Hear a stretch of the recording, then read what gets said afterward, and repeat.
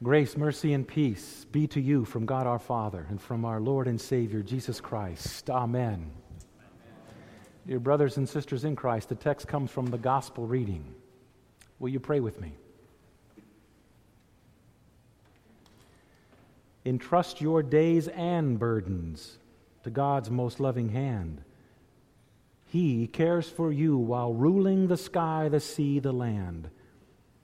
For he who guides the tempests along their thunderous ways will find for you a pathway and guide you all your days. In the name of Jesus, amen. You may be seated.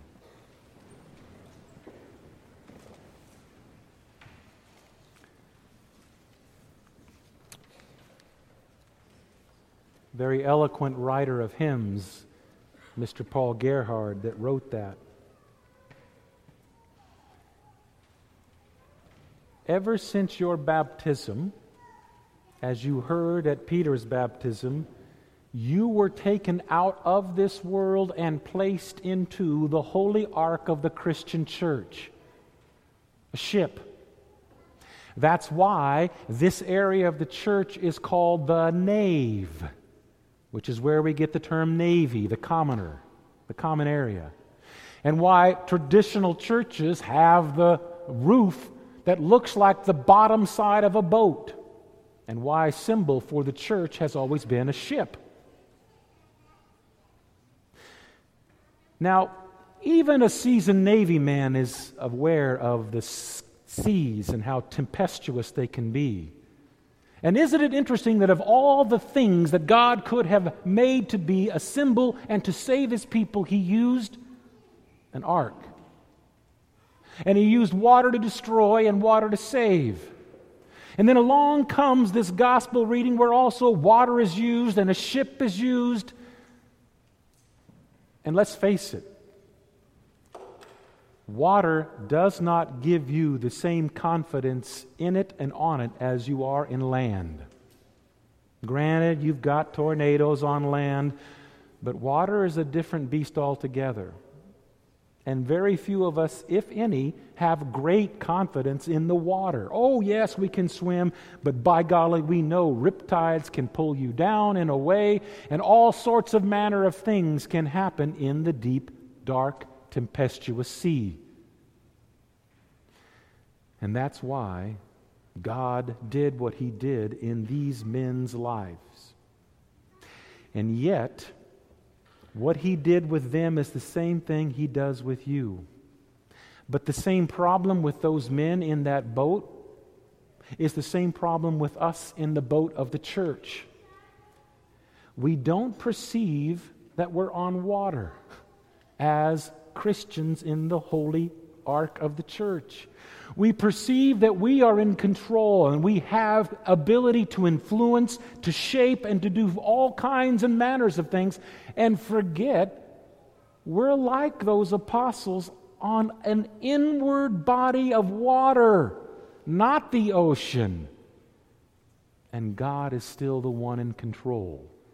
The one who guides the tempests and all of those waves is the same one who delivers the fearful.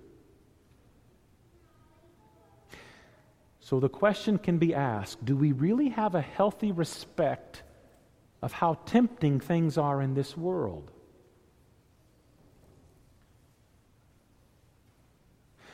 Do we really have a healthy respect for how vulnerable and frail we are in this world as sinners?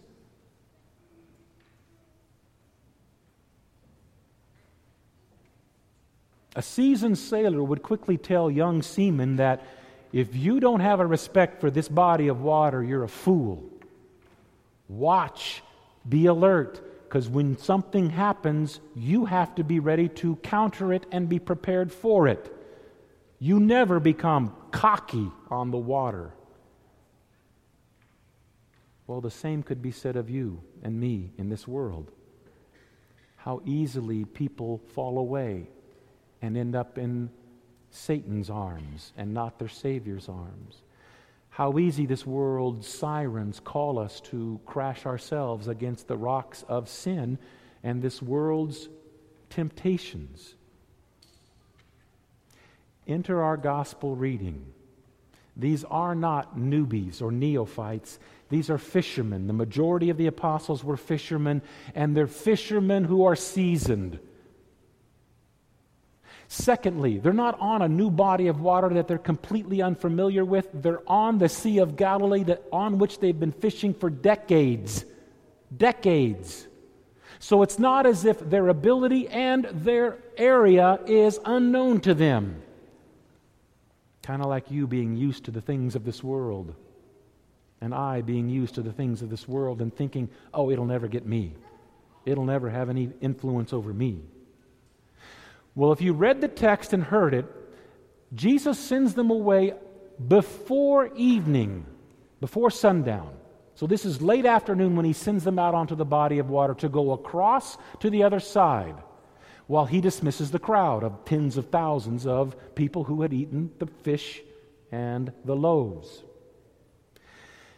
It says in the text that he does come to them, but not until the fourth watch of the night. The fourth watch of the night is somewhere between 3 a.m. and 6 a.m. And they were out on the Sea of Galilee before sundown. So they had been out there for 8 or 9 hours, battling the wind and the waves, being shown how vulnerable and frail they really are, being shown who is the Lord of heaven and earth, being shown that they do not have all of the abilities that they perceive themselves to have, that they are lost and condemned persons, purchased and won by no one else than the very Lord of life whom they accompanied as his apostles. And the marvelous thing that we sing about, and the marvelous thing that is for us to grasp, is that the same Lord Jesus who stills the sea is the same Lord Jesus that allowed the sea to be tumultuous in the first place. If he's the one who can calm it, he's also the one who stirred it up for them. Why would he do such a thing to his beloved apostles? Why would he allow them to be so fearful and so completely devoid of any confidence? Why? Is he a sick deity? No. He wants them to cry out to him. He loves when his children cry out to him in complete desperation, because that's the kind of children he loves, who need daddy and only daddy, who see in their Lord and Jesus the only help and nothing within them, that every time they look within their bosom they see nothing but futility and frailty and got no confidence.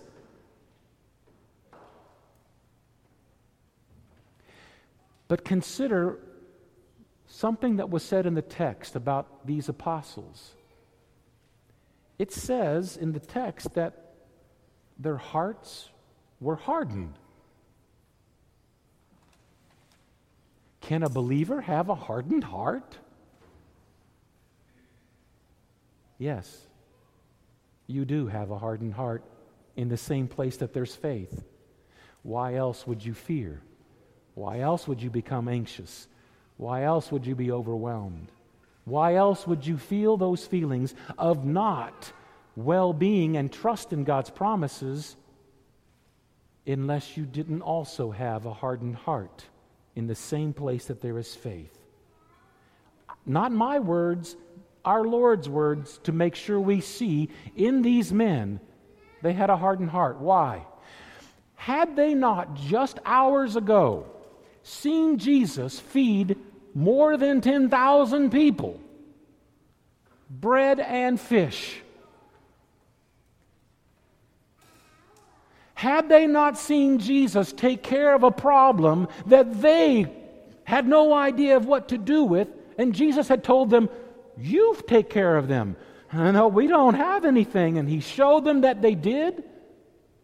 Had they not seen that 8 or 9 hours before they were at the desperate point at which Jesus finds them? Man, that is me to a T. And I know it's you too. I've seen it in you at times. You've seen it in me. We have seen God feed us, literally feed us as if we were invalids here at this altar and from that book. And when we go out, having been fed by Jesus with his very flesh and blood and forgiveness of sins, we are fearful for the things that we are accosted by in this world and think, who's in charge? It's not our God. So these apostles are the same like you and me. And isn't it interesting what Jesus did? He didn't have to walk by them. He could have chosen to just appear on the other side and greet them when they moored their ship where they moored it. He chose to walk by them to get them to do something that he loves for you to do. Call out to him, cry unto him, seek him while he is found. Be your daddy's little boy or little girl and say, Daddy, help me, I can't do it. That's what he wanted to hear and pull out of them. When he greets them or when they see him, they don't go, okay, we're good to go. It's Jesus. They're still in terror. They call him a ghost.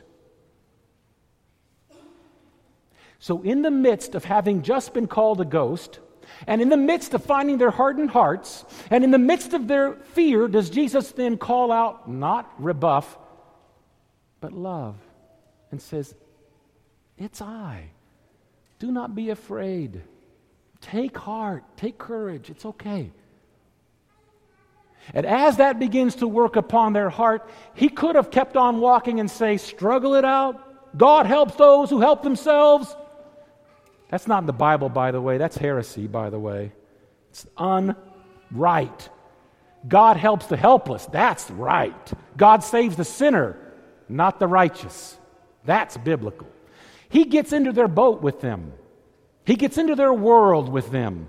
He suffers with them and then stills the storm. That's what he does to you. He speaks words of love and tenderness and gentleness in the midst of your tumultuous heart and when your brain can't shut off. And then he gets into the midst of your suffering and suffers with you because no one knows suffering like he does, right? No one knows abandonment like he did. No one knows that kind of horrific life that he does, though there's nothing that you're going to experience that he hasn't already experienced in his entire 33 years of life. That you may have someone who knows it, and he steps into your boat with you as you suffer and are afraid of the wind and the waves that he's controlling, by the way. Of the wind of the waves that's tearing you apart from left to right, while he sleeps in the front of the ship, telling you, it's okay, I got this. Sometimes Jesus answers those prayers fast, doesn't he? My goodness, here are all these hungry people, and boom, he gives them the food. And sometimes he lets us struggle, put our back to that row and realize we ain't got it. We are going down. 8 or 9 hours he let them, which must have seemed like 8 or 9 days.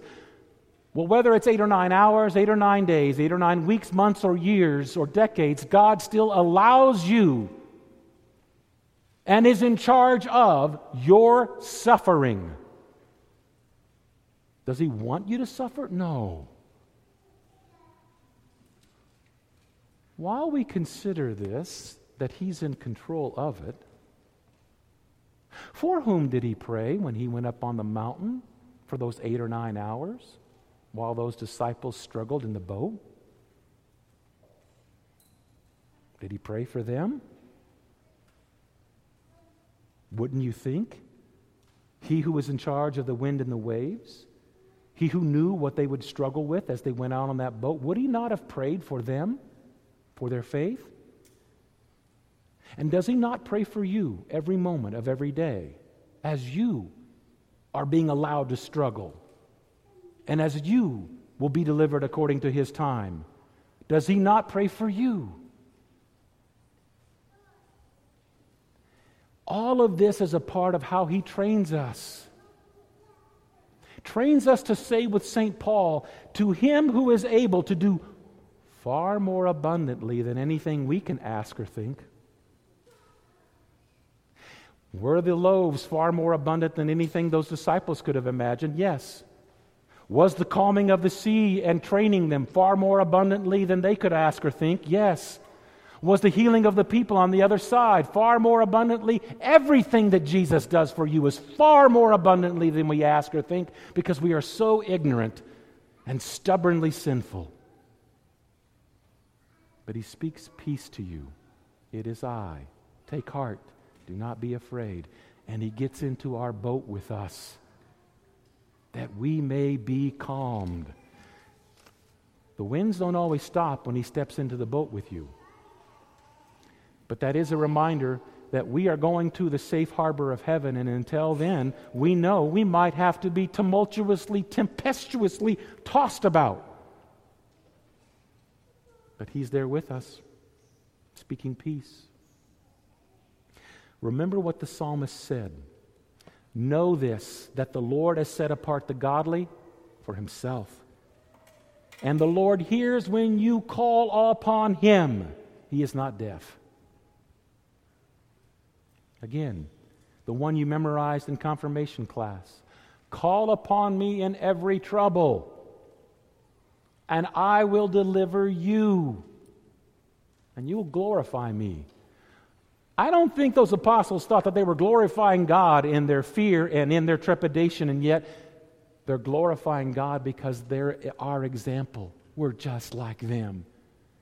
And God is glorified because they are incredibly needy for Jesus, just like you and me. That's how they glorified God in that experience.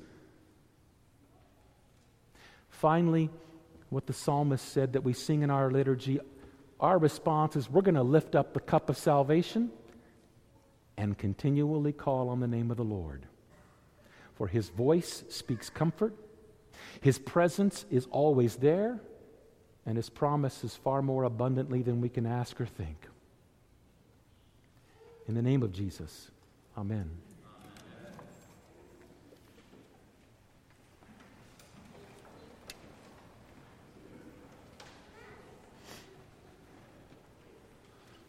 The peace of God, which passes all understanding, keep your hearts and minds on Christ Jesus to life everlasting. Amen.